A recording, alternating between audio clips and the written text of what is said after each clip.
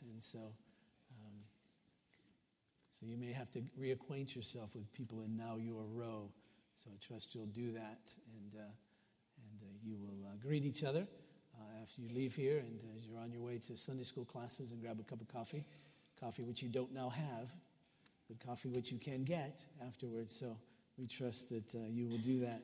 If you're new to us, welcome. We're all a bit new today, but we have an information kiosk out there in what we call the narthex of the lobby area, so please avail yourself of that. There'll be some folks there that will share with you about the life of our church. It's helpful for us to get some information, to get to know you, and for you to get to know us a bit, so this is a way for all that to happen. So with that information kiosk there, out there in that area as you come in. Fighter verse for this week from Matthew 28. It's a great verse. It'll sort of prepare us as we think through this week. So take that, you and your children, and if you have children, and together memorize this as a family, so you'll be able to know what is to come as we come to worship on next Sunday, to know what's true. You'll see our Holy Week services this Thursday. We'll gather at 7:15 for what we call Maundy Thursday, which is a time, the word Maundy comes from the Latin mandatum, which means the mandate that Jesus gave to his disciples to love each other. So we come together on that night, share communion together, and hear what Jesus has to say to us about what was to come in his life, what we know has come in his crucifixion and resurrection. Then next Sunday morning, Easter Sunday, we'll have services at 8:45, 10:45, no Sunday school next week. Just an opportunity for our families to gather together. So please note that. Some VBS registration stuff, VBS information there. You'll notice the registration for VBS has begun. So please make sure you register your kids, see the various needs that we have. Outdoor Life for Men coming on the 30th. You can take a look and see for the men of the church that particular activity as well. Blast graduation, family picnic coming up. So take note of that. Also, after the service, as always, we have elders available to pray. Given the distance now between here and where they had previously prayed with you, we're just going to have elders come down and be down front. I don't know if they're going to be on that side or that side, but somewhere in those crooked pews, they'll come and greet you there. And I think it'll be quiet enough there to pray. If you have a special need and need more quiet, we can find places to pray. But please take note of that. Avail yourself of that opportunity to pray. You'll also see just around the building tape on the walls and so forth and so on. Just leave it there. I know there's an instinct for a certain gender among us to remove those pieces of tape, I trust. Maybe both, I don't know. But just leave them there. We did a punch deal list thing the other day, and all these little things will be corrected. So just leave them there so we remember the various places that need to be fixed up. So anyway, welcome to you. As we come now to the scripture, let me ask you please to pray with me. Father in heaven, we come now to that which is the very word of God, that which you have given to us. It's amazing that we have it. May we never take for granted that you, the very God of the universe, the transcendent one, is so immanent that you've come to live among us and you've written to us. You've left this record for us of that which is true that we can consult all the time. So we'll never be confused about what is really true. And so I pray that you would help us now to receive it. In Jesus' name, amen. Turn please to Mark, the Gospel of Mark, chapter 11. I want to read really through verse 25. Mark chapter 11, verses 1 through 25, please.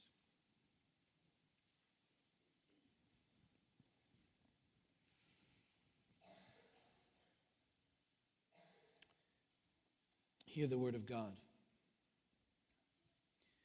Now when they, and the they there is Jesus and his disciples, when they drew near to Jerusalem, to Bethphage and Bethany at the Mount of Olives, Jesus sent two of his disciples and said to them, "Go into the village in front of you, and immediately as you enter it, you will find a colt tied on which no one has ever sat. Untie it and bring it. If anyone says to you, 'Why are you doing this?' say, 'The Lord has need of it, and will send it back here immediately.' And they went away and found a colt tied at a door outside in the street, and they untied it. And some of those standing there said to them, 'What are you doing, untying the colt?' And they told them what Jesus had said, and they let them go. And they brought the colt to Jesus and threw their cloaks on it, and he sat on it. And many spread their cloaks on the road, and others spread leafy branches that they had cut from the fields. And those who went before and those who followed were shouting, 'Hosanna! Blessed is he who comes in the name of the Lord. Blessed is the coming kingdom of our father David. Hosanna in the highest.' And he entered Jerusalem and went into the temple. And when he had looked around at everything, as it was already late, he went out to Bethany with the 12. On the following day, when they came from Bethany, he was hungry. And seeing in the distance a fig tree in leaf, he went to see if he could find anything on it. When he came to it, he found nothing but leaves, for it was not the season for figs. And he said to it, 'May no one ever eat fruit from you again.' And his disciples heard it. And they came to Jerusalem, and he entered the temple and began to drive out those who sold and those who bought in the temple. And he overturned the tables of the money changers and the seats of those who sold pigeons. And he would not allow anyone to carry anything through the temple. And he was teaching them and saying to them, 'Is it not written, My house shall be called a house of prayer for all the nations, but you have made it a den of robbers?' And the chief priests and the scribes heard it and were seeking a way to destroy him, for they feared him, because all the crowd was astonished at his teaching. And when evening came, they went out of the city. As they passed by in the morning, they saw the fig tree withered away to its roots. And Peter remembered and said to him, 'Rabbi, look, the fig tree that you cursed has withered.' And Jesus answered them, 'Have faith in God. Truly I say to you, whoever says to this mountain, Be taken up and thrown into the sea, and does not doubt in his heart, but believes that what he says will come to pass, it will be done for him. Therefore I tell you, whatever you ask in prayer, believe that you've received it, and it will be yours. And whenever you stand praying, forgive if you have anything against anyone, so that your Father also, who is in heaven, may forgive your trespasses.'" Now, if you've been with us, you know that I've been preaching through 1 Timothy. I'm taking a break from that during this time because of the significance in the life of the church of this particular Sunday and this particular week. We call it Holy Week. This Sunday, Palm Sunday. It's helpful for us to set aside these events really in the life of Jesus and ponder them. Sometimes as I'm preaching through, I can stay with my particular text, other times not. So this year it seemed as I read through 1 Timothy that it would be better for me just to take a break for this week and walk us through, if you will, this particular week in the life of Jesus. We do that often during Advent, which is the incarnation, of course, of Jesus, his coming. And now during Holy Week, we consider the purpose for which Christ came. That purpose being to die. To die for the sins of sinners. To die an atoning death. It begins on this particular Sunday we call Palm Sunday for the obvious reasons of the palm branches coming and being used and waved and all of that in praise of Jesus. And Jesus is coming into Jerusalem, a key, perhaps the key city in all of the world, in all of history. It was that place in Jerusalem that God built a temple for his dwelling place. It's a new Jerusalem that Jesus is preparing a place for all of his followers. A new Jerusalem that will one day come as Jesus returns, so that the glory of the Lord may cover the earth as the waters cover the sea, that it itself, this new Jerusalem, in the midst of the new heavens and the new earth and all of that time in which we'll dwell forever, the very dwelling place of God with his people. So Jesus comes into Jerusalem, key place in history, and he comes there, of course, as we mentioned, in order to die. And it's a kind of an odd event, isn't it? kind of an odd event as Jesus comes into this place, because we know that he's been intentional. We can see his intentionality. He says, listen, I've got this figured out. I need to ride into Jerusalem, and I need to ride into Jerusalem on this colt, on this donkey. So go get one. Now, we don't really know if Jesus made preparation ahead with someone to say that you can go and get your donkey, and they'd say, all right. The way Mark and the other gospel writers lay it out for us, it seems rather mysterious. It seems simply that Jesus says, go, and they'll allow this, and somehow in the sense of the very authority of Jesus, they're able to secure this animal. I don't know about you, but if somebody came to me off the street and says, hey, let me take your car, I might wonder about that. But here, you see, they come and simply say, let me take your colt. Now, this was a special one. It had never been ridden before. That is to say, in the eyes of people, it was still unbroken. It was still sacred. It hadn't yet been used for its appointed use. Now it's going to be used for a use that who knew would really happen. The very Son of Man, the very Son of God, upon which would ride. Now, this intentionality of Jesus we can see just in his life. The gospel writer Luke puts it like this, that a particular day happened in the life of Jesus, he says, Luke chapter 9, verse 51, where Jesus set his face to go to Jerusalem. Now, some translations have added this, that he set his face like flint to go to Jerusalem, meaning, as you can imagine, that if you looked at Jesus, he would be stone-faced. That is to say, that he had one intention on his mind, and that is he knew he needed to get to Jerusalem. And so this happens in Luke chapter 9, the end of it, and so it takes a little while for him to get there, but nothing would deter him. There came a time, there came a moment in the life of Jesus. He says, I need to get to Jerusalem. That's my appointed place. And so he would go. The way it rolls out in Mark is that Mark on various occasions tells his disciples that he needs to go to Jerusalem, and he puts it like this on 3 different occasions. I'll just read one of them from Mark chapter 8, verse 31. And Jesus began to teach them that the Son of Man must suffer many things and be rejected by the elders and the chief priests and the scribes and be killed, and after 3 days rise again.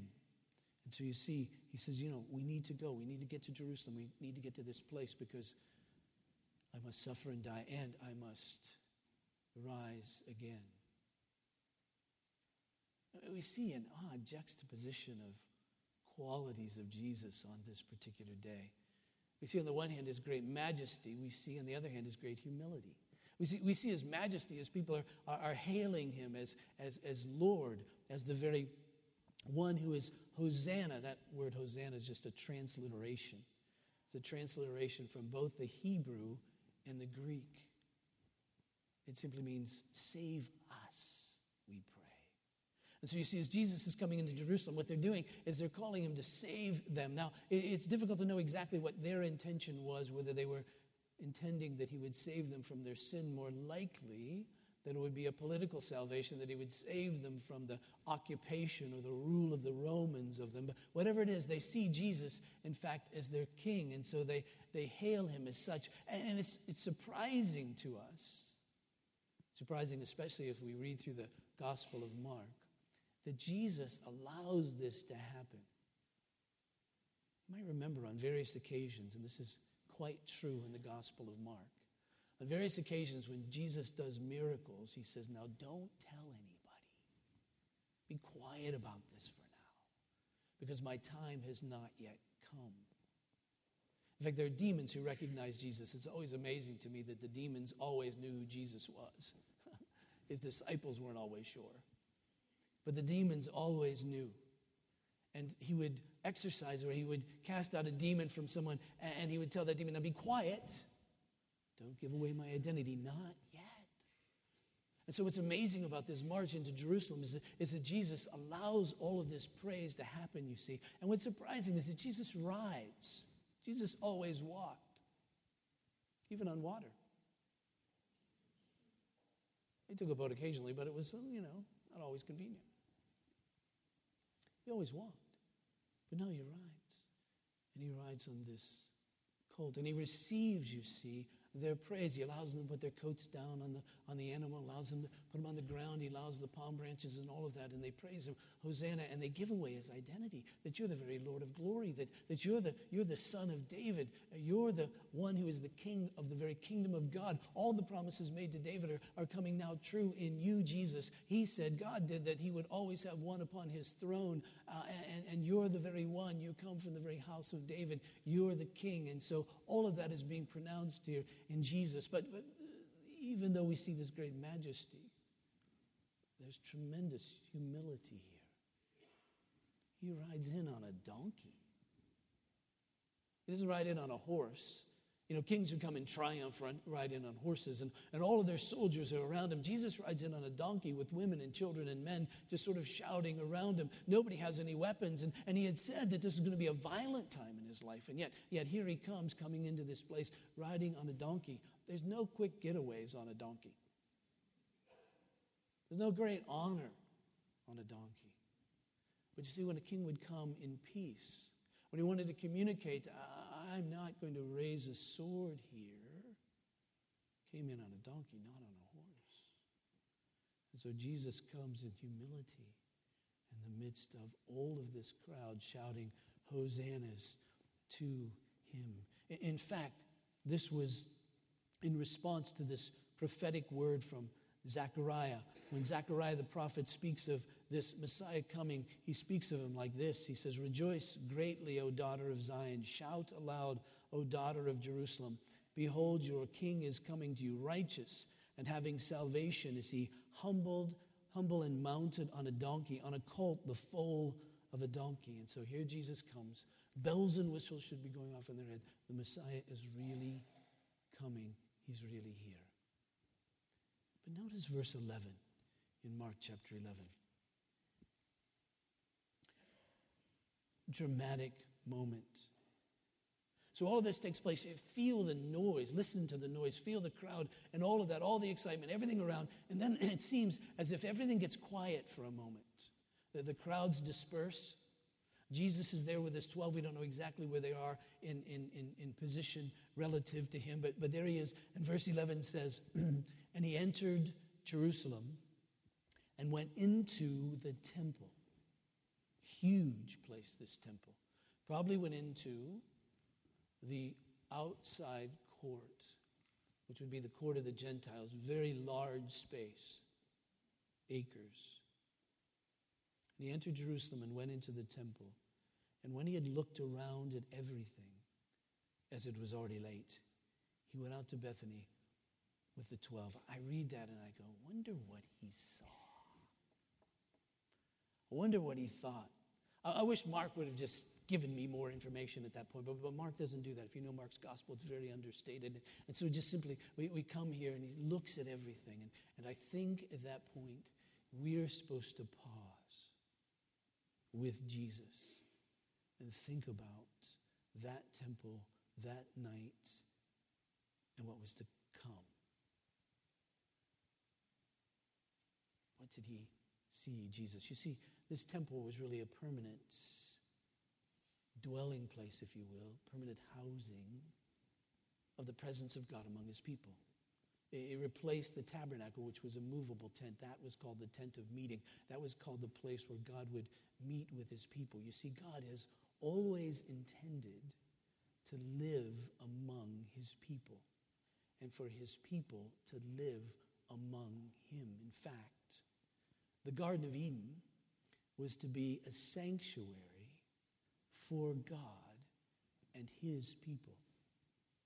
He made it so he could dwell right there with his people. Adam and Eve were there in the garden. The scripture says that God walked with Adam in the cool of the garden. They were to be there, you see, together, the very presence of God with his people. And we know what happened. We know that Adam, Eve rebelled against God, thus cast out of the garden. And you remember when Adam and Eve were cast out of the garden, there was placed at the entrance to the garden two angels, two cherubim, and a flaming sword to guard the garden, which is to say, in order to come back in, you must first go under the sword, you must first go under the judgment.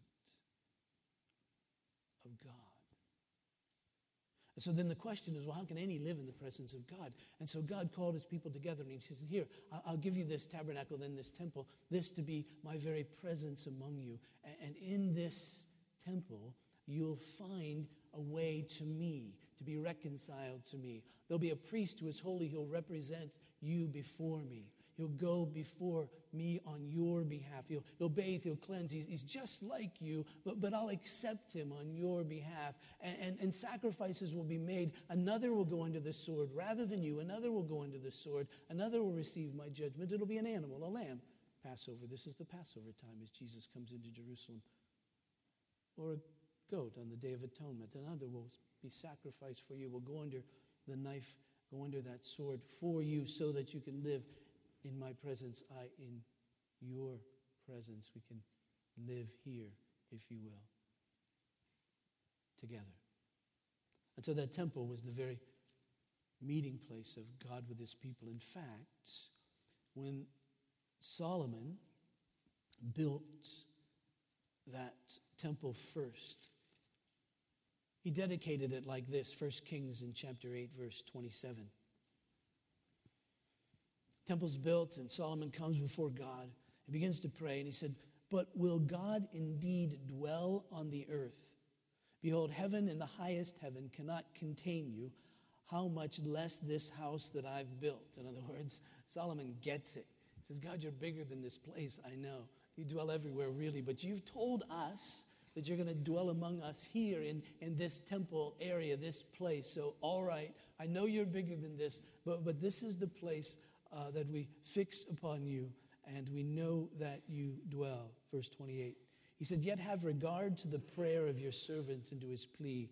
O Lord my God, listening to the cry and to the prayer that your servant prays before you this day, that your eyes may be open night and day toward this house, the place of which you have said, my name shall be there, that you may listen to the prayer that your servant offers toward this place. And listen to the plea of your servant and of your people Israel when they pray toward this place. And listen in heaven, your dwelling place. And when you hear, forgive. Here's God's answer to Solomon's prayer, 1 Kings chapter 9 and verse 3. And the Lord said to him, I have heard your prayer and your plea, which you have made before me. I've consecrated this house that you've built by putting my name there forever. My eyes and my heart will be there for all time. And so we see right here that God says, all right, I'll answer your prayer. I'm going to live among you. And this is my answer. I've consecrated, made this place special. I'll put my name there. My eyes and my heart will be there all the time. And I'll hear you when you pray. God's name upon the temple. Where God's presence is, that's where his name is. His name, in fact, will be upon his people. I grew up in a small town in western Pennsylvania. Very ethnic community. We had people from various countries there. Most of my parents' generation were first generation born. So we had all kinds of people there, all kinds of accents and so forth and so on. It was an amazing place. But in these little towns, I don't know about you, but in these little towns, the way that we got our mail was in a slot in the front door. The doors had little slots in them, which had little, I don't know what they were made of, some kind of metal deals. And you open them up, and the mailman, mail person, would slip your mail in the little slot. Now, what was interesting was that most of the time, people would etch in some way their names on the mail slot. And so when you went to somebody's house, if you didn't know who they were, you probably did because you just knew everybody. But if you didn't know who they were, all you had to do was look on the mail slot on their front door, and you knew who lived there. And so when I remember as a kid, when I heard this passage read, that God's name would be upon his temple, I thought that must be where God gets his mail. And he does, you see. In his very dwelling place, upon which he has his name, he names that place where his people are, and he hears them when they pray, that their sins are to be forgiven, that their needs are to be met, you see, that he comes to give them wisdom in times of confusion. And he says, not only my people, but even the foreigners among my people, I will hear and I will listen. That's why there was this huge court of the Gentiles. The first court as you walked into this temple area, it was the court of the Gentiles. It was the only place that foreigners, not Israelites, could go. But they could come there, and meeting with the people of Israel, God said, I will hear your prayers. My house is to be a house, the prophet Isaiah said, of prayer for all the nations, all people. I will hear as they come to my place, this place that has my name. And then he goes on to say, he says, my eyes and my heart will be there for all time. In other words, in this place where I dwell, where my name is, where my people dwell with me, I'll see. And I'll see all that you need because I care for you. There's a sense in which God is saying, I'll see in the same way that a mom who's at a park with her kids sees her kids. You know, when a mom takes her kids to the park, I wish this were more true of dads, but I know it's true of moms. When moms take their kids to the park, they see all the kids. But if their kid falls, they see it and act. When their kid laughs, they hear it and are happy. When their kid strays, they see it. Even though they're seeing all the kids, there's something special about their kids. And so while their eyes are on everybody, their eyes are really on their own kids, and they know what's going on in their kids' lives. And there's a sense in which God says, in my presence, my people will realize I see you because I care for you. I know everything that happens in your life, and I'm there. I count the hairs on your head. I know exactly every time you fall. I know when you laugh. I know when you cry. I know when you stray. I know all of that, and you belong to me, thus I care for you. Understand, in this place, my presence, my people, I see you. I see the enemies around you. I come to meet needs. I come to protect because you belong to me. He says, my heart will be there, meaning my affections will be there. My affections will be towards you. I love you. I care for you. Don't be afraid. Don't be afraid to come to me. Don't be afraid of what's around you. Don't be afraid. My name will be there. My heart, my eyes will be upon you. But he says, listen, if this is going to be the relationship that we have, that I have a place in which you can come and I'll hear you, a place where I dwell in your midst and you dwell in mine, now realize that you just simply can't take me for granted. You can't marginalize me. You can't put me off in a little corner. You can't hold me like a rabbit's foot and only come in when you have a particular need and say, oh, God, dance for me. God, do this. God, give me that. And not be wholehearted towards me. He says to Solomon right here, verse 4, and he says, as for you, if you will walk before me as David your father walked, with integrity of heart, meaning wholeheartedly, undivided, genuinely, authentically, sincerely. In other words, that we're in covenant together, and I'm your God, and you are mine, and you know that, and you honor me as God. Then he said, all right, I'll hear you. And I'll act on your behalf. Now you know from their history, you know from our history, your own history, that we don't always live like that. That even though we might have the presence of God among us and live in his presence, you know that we can take God for granted, we can marginalize him, we can use him as a rabbit's foot, we can think of superstitiously in using him and not be wholehearted towards him. That's certainly what happened in ancient Israel. You remember the prophet Jeremiah comes and he speaks to the people concerning their relationship with God, and he writes this, chapter 7 of Jeremiah. Verse 1, the word that came to Jeremiah from the Lord, stand in the gate of the Lord's house and proclaim there this word and say, that is to say to Jeremiah, stand in the temple and proclaim this word. Hear the word of the Lord, all you men of Judah who enter these gates to worship the Lord. Thus says the Lord of hosts, the God of Israel, amend your ways and your deeds, and I'll let you dwell in this place.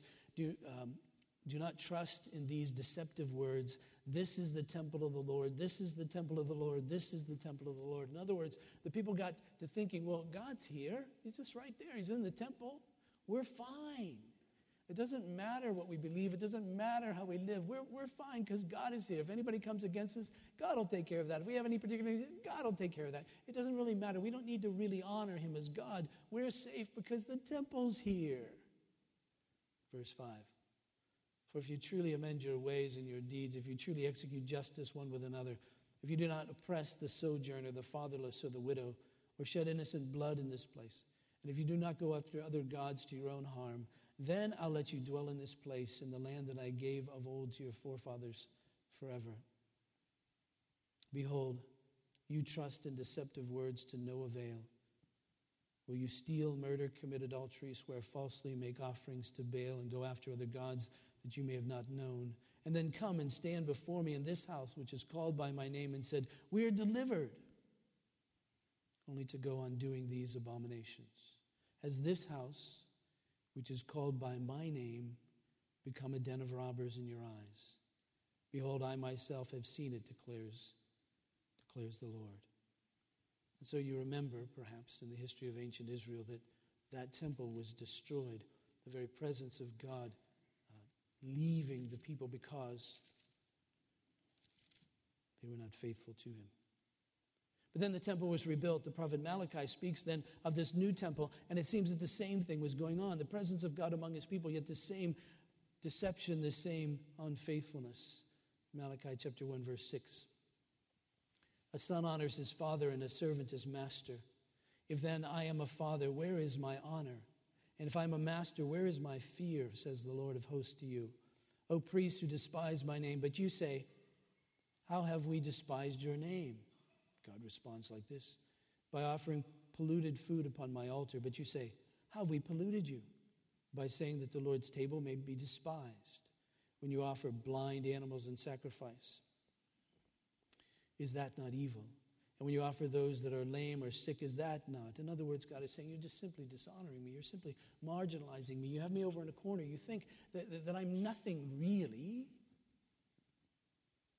God says that isn't how it's to be. If I live among you, if my name is in your very place, if I see you, I hear you, my affection is toward you, and you must live with me in integrity and honor me as God. Chapter 2, verse 17 in Malachi.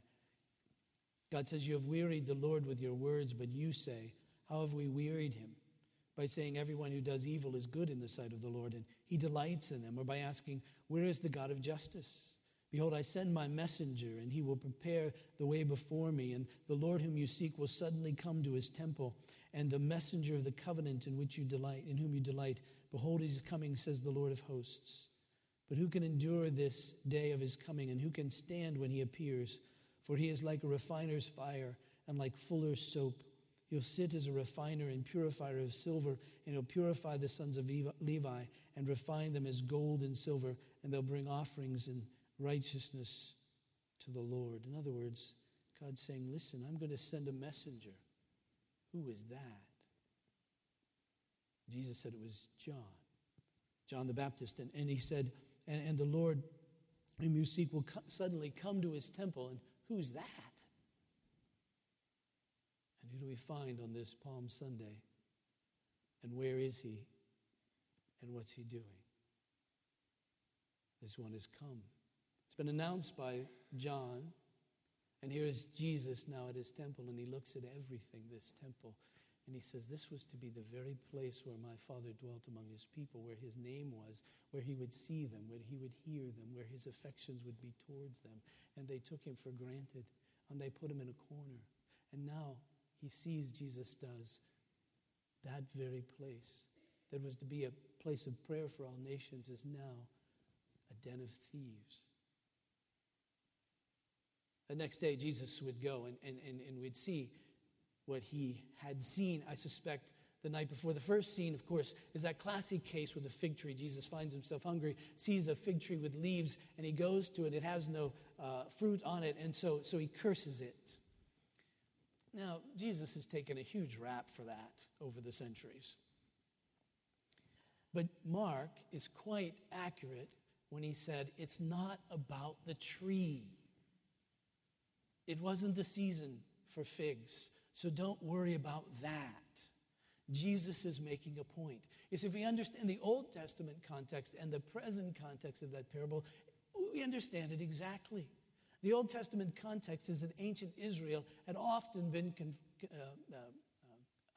aligned with, spoken of, as a fig tree. And this fig tree was to be faithful. And if this fig tree was faithful, then it would have fruit. And if it was unfaithful, it wouldn't have fruit.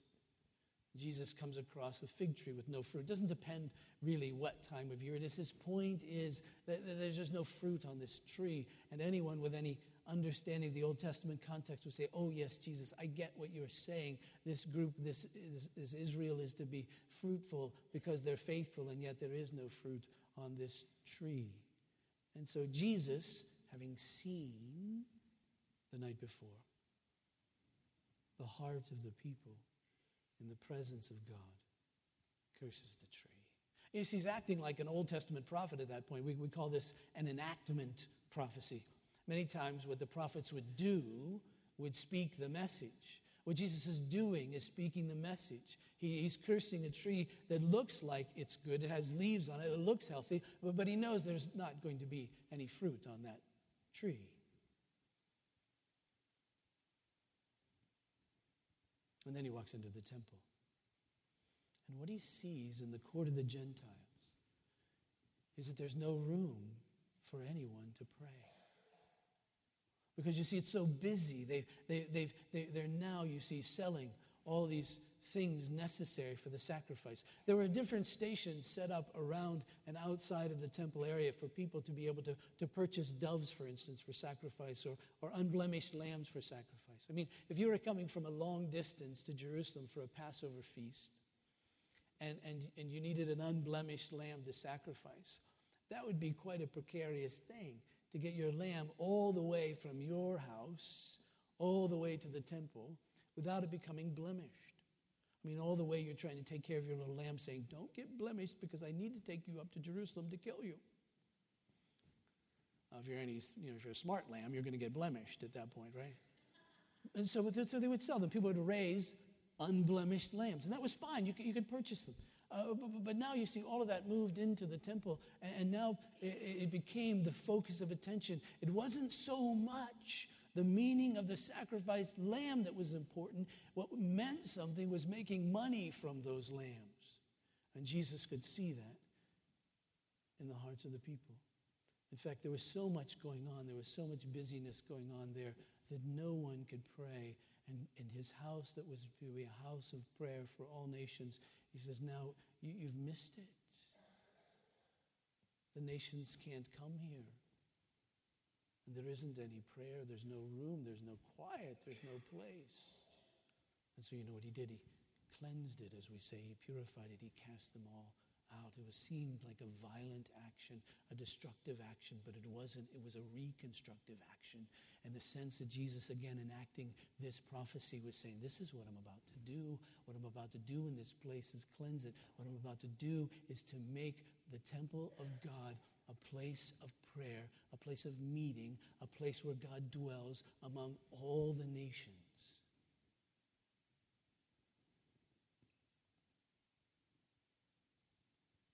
Next day, Peter sees this tree, or later that day, Peter sees this tree that Jesus had cursed and is withered. And Peter said, wow, look at that.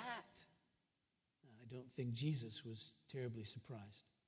But Peter was, it seemed. He said, look at that. The tree that you've cursed is now completely withered. In other words, it will never bear fruit, just like you said. Now notice Jesus' answer in verse 22 of Mark 11. And Jesus answered them, have faith in God. Truly I say to you, whoever says to this mountain, be taken up and thrown into the sea, and doesn't doubt in his heart, but believes what he says will come to pass, it will be done for him. Therefore I tell you, whatever you ask in prayer, believe that you've received it, and it will be yours. And whenever you stand praying, forgive if you have anything against anyone, so that your Father also who is in heaven may forgive your trespasses. Jesus is saying, This is my point.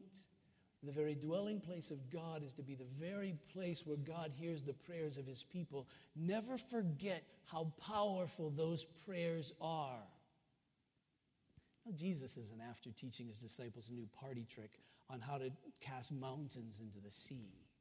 He's speaking in exaggerated language. He's using a figure of speech to say, look at what God can do. In fact, what's harder to do? Cast mountains into the sea or forgive a person their sins? God can do that. Come to him. Come to him. Pray to him. Seek him with all of your heart. Seek him with all of your soul. Seek him with all of your might. God is like that, you see. Of course, this drips with all kinds of illusions. I trust going through your head, if you know anything about what's to come in the life of Jesus and what he does during the course of this week, as he comes really to, on the one hand, destroy this temple, and on the other hand, open it up for everyone. You might remember early on in the ministry of Jesus, according to the Apostle John, John chapter 2, Jesus cleansed the temple as well. Similar kind of circumstance, similar kind of passage. But at that point, Jesus said something quite helpful to us. Now, John says they didn't know what he was talking about then, but John fills us in. That Jesus said, if you destroy this temple, I'll rebuild it in 3 days. John parenthetically says, he was speaking about his body. You know, the people around Jesus were thinking, you're crazy. This took generations to build. How can anybody rebuild it in 3 days? And Jesus said, listen, this temple's about me. This temple really is the very meeting place of God with his people. And that's where it comes. It comes in me. I'm the priest. I'm the sacrifice. I'm the very presence of God. I'm the one who's going to go under the sword for the sake of my people so that they can come into the very presence of God and live in his sanctuary and pray to him and be received by him, you see. And so here's Jesus saying, now you remember, we mentioned this a couple of Sundays ago, and I'm sure, of course, it's very well known, that when Jesus was crucified, the veil, the curtain, that separated everyone other than the high priest once a year from the most holy place was split in two, from top to bottom. Not bottom to top, but top to bottom, as if God did it, you see. And what did that mean? It meant everyone now, through the death of Jesus, can enter into the very presence of God. Because he took the sword, he was killed for us. Jesus looks at this temple and you get a sense that he can fast forward through the whole week and he knows what's going to take place.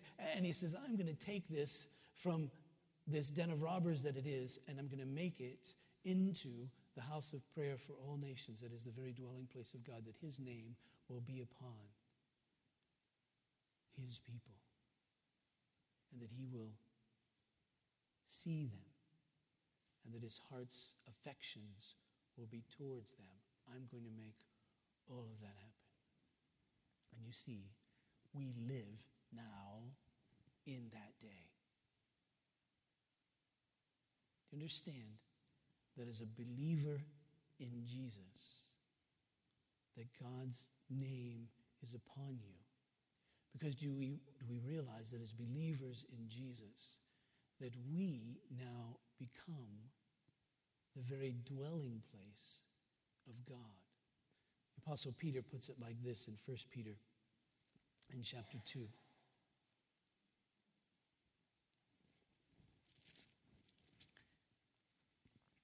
Verse 4, as you come to him, that is Jesus, a living stone, rejected by men, but in the sight of God, chosen and precious.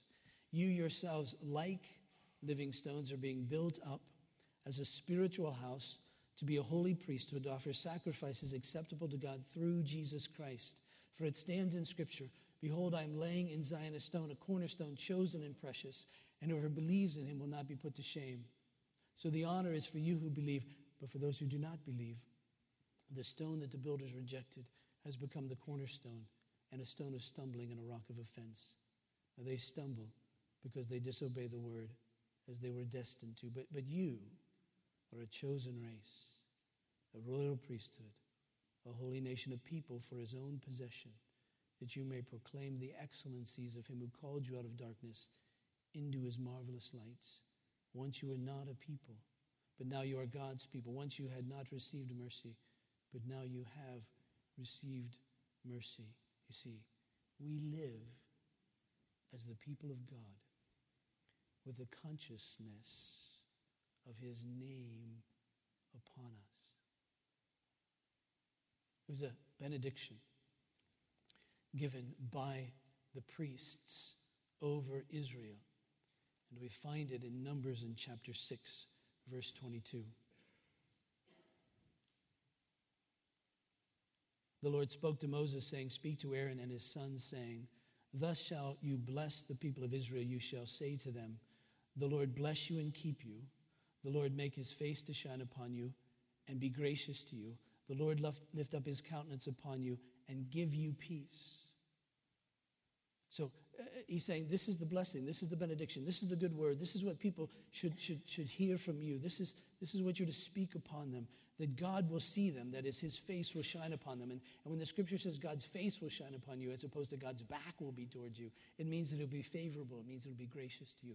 And so when God sees you, you see, in this sense, in this blessing sense, it means that his affections are toward you, his heart is toward you, that he will help you, that he will hear you. And he says the Lord will lift up his face upon you. And the end result will be peace. Verse 27. God says this, so shall they put my name upon the people of Israel, and I will bless them. The believers in Christ, we're the very dwelling place of God. His name is upon us. We know that we belong to him, and that because of Jesus, he will hear our prayers. That he sees everything in our lives. And that he so cares for us that he's orchestrating every event of history for our good. That good being that we would know him and that we would be conformed to the image of his Son, restored. That all that was taken by sin will be restored in us as the very image of God. We know that when we sin, because of Jesus, we can cry to him and our sins will be forgiven. We know that when we're afraid, we can cry to him and he will come to us and he will give us courage. We know that when we're feeling insecure and we wonder about our place in this world, that we can call out to him and we can listen to him and he will help us and he will show us that our place in this world is to be his and to belong to him. And we know that when the enemies of our soul comes to destroy our very faith, that we can cry out to him and he will come and he will strengthen us and he will help us. Because you see, his name is upon us. We belong to him. There was Jesus. He's looking over that temple. He saw it as a den of thieves. I trust that's not true for us. He saw it as a place where prayer couldn't happen. I trust that's not true for us. He saw it as a place where though it looked like there should be life, there wasn't. I trust that's not true for us.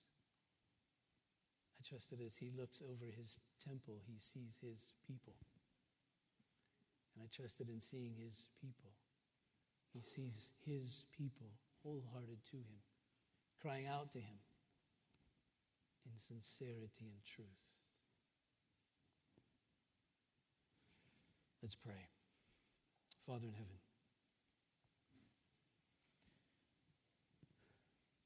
as Solomon prayed, I pray that you would be with us as you've been from one generation to the other. That as you've promised, you will not leave us, nor will you forsake us. And Father, that you would incline our hearts to Christ, that you would cause us to be wholly true to him, that we would walk in his ways, that we would keep all his commandments, his statutes, his precepts, God, that you would hear our prayers, maintain the purpose for which you've saved us, and that we would trust in you, that we would follow you, that we would glorify you with our lives, so that the people of all the earth may know that you're God and that there is no other besides you. Father, enable us as your dwelling place to be faithful to you.